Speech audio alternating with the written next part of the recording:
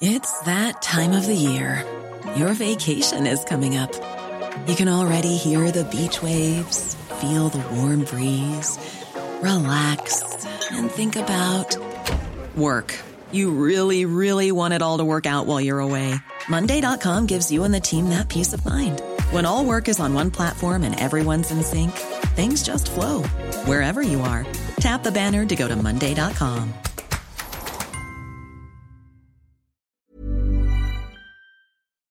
I'm saucy and I'm posh. I'm all about the dosh. I live in Ballinlough because I can't afford Blackrock. You can ask me for advice, but don't expect me to be nice. It's Ask Audrey. What's your problem? Hello, it's Rosaline here in Ballydesmond. Jesus Christ, you can't move in North Cork this time of year without a busybody trying to sign you up to a committee. Poor Berna went out to get a sliced pan on Saturday morning, and didn't she end up as head of vision Southeast Asia for the Tidy Towns crowd?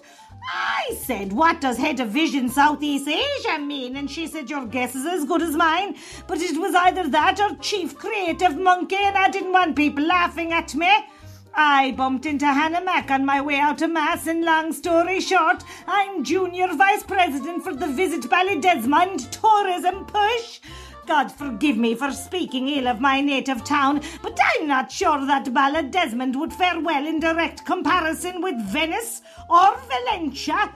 They asked me to come up with a catchy tourism slogan for the town, and didn't I suggest, at least you're not in Scatterglen?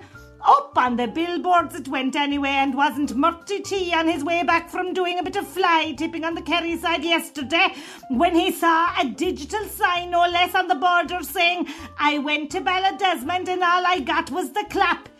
Is that a fair response, tell me? Rosaline, Ballydesmond. I asked my friend, the solicitor there, what's your take on getting an STD on your holidays? She said, well, it takes me back to the 1990s. Great times. Come here. What's the story with moving to Mayo? I was reading the paper there yesterday. I seen a headline about some place in Mayo being the luckiest part of Ireland.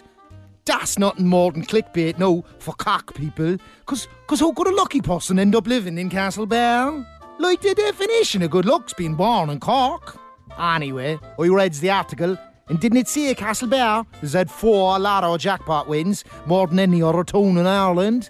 I've been playing the lotto me whole life, and the total winnings are barely by a Castleburger up in Tasty Snacks.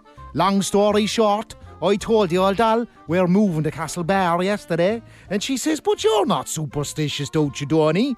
I says, I know, girl, but I'm not rich either, so start packing. But she says, I won't last 3 months up there, what with having to learn a new language and all. And that got me thinking, would I have to change my name if I moved to Mayo? Don't you, Donny? Blackpool? I'd say change it anyway. There was something bothering me about your story, so I rang an estate agent in Mayo and said, why are the house prices in Castlebar so low if every second person has won the lotto? She said, because they all leave. Hashtag makes sense. So I'm from the second richest family in Cork. Based on the way I wear scruffy looking hippie gear, that costs a fortune. My beanie costs more than a semi-D in Glanmire. None of my friends in Ballintemple bothered with the vaccine because we're able to fight off viruses with our self-confidence. So when the rest of the world was looking at your man Novak Djokovic last week and going, look out, he's a madman, I was going, Novak dude, you're a lot like me, but with a weaker backhand.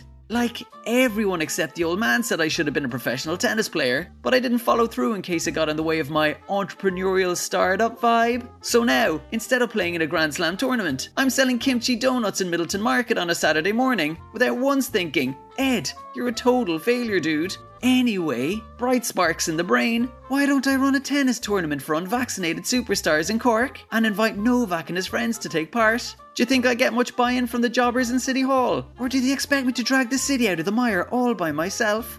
Ed, Ballintemple? I rang City Hall there and said, where would be a good place to play a tennis tournament for unvaccinated superstars? Your man said the Moon. I think that's a no. It's getting flighty on our WhatsApp group. Douglas Road stunners who will give up sea swimming the minute they get dry robes into Aldi. Fifi_3grand bikini said the exclusivity vibe is starting to wear off the sea swimming scene, and only yesterday she ended up sharing Rocky Bay with some call centre type from Carrigaline. Rhonda_2 Honda said, "Tell me about it, babes. This nobody from Cloyne tried to talk to me yesterday in Inch, and we barred Rhonda because you're not allowed to mention East Cork on the chats. So, is there any beach where you can pay to have it to yourself?" Jenny, Douglas Road. I rang the posh cousin there and said, "Where do you stand on sea swimming?" She said, "By the overpriced Horsebox Cafe in the car park. You'll never catch me going for a dip." Read Ask Audrey every Friday in the Irish Examiner. Red FM.